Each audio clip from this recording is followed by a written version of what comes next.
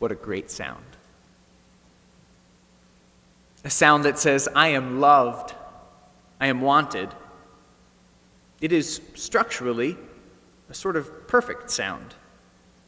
After the initial strike, it fades, and it draws us back. No, don't go. I am needed.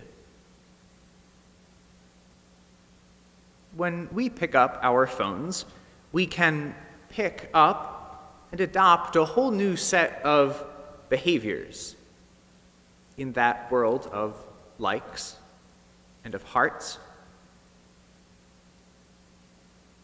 A cursory search on the internet this morning reveals that you can get free likes on TikTok. I don't want to give anyone any ideas, but they can be found on TikTokfollowersfree.com, TikTokblaster.com/free TikTok likes, or instafollowers.co/free TikTok likes. And on Instagram, which because of streaming Mass I spent more time on in the last month than I ever thought I would in my whole life, the icon, when you want to like something, is a heart. But when you press it, the result on the other side is that it's just called a like, not a love. Is that it? But there is another heart. Thomas touched it when he put his hand in Christ's side.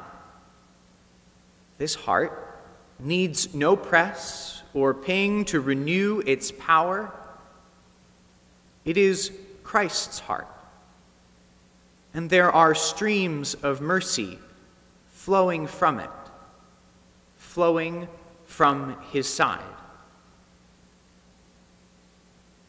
Thomas Aquinas, following Augustine, says that mercy is heartfelt compassion for another's distress.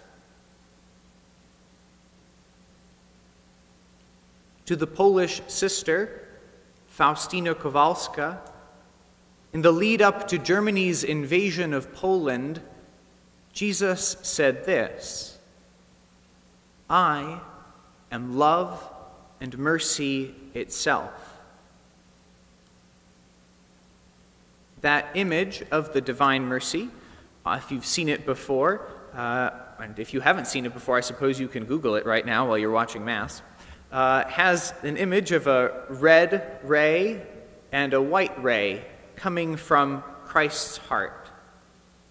Because on the cross, blood and water flowed from Jesus' side, from his heart, the side that Thomas would touch when he was risen.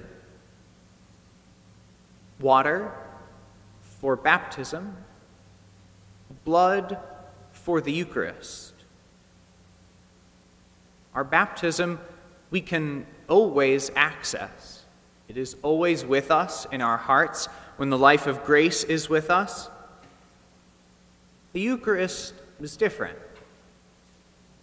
But the presence of the Eucharist, which is still real and still alive right now, is not less powerful when we cannot access it immediately.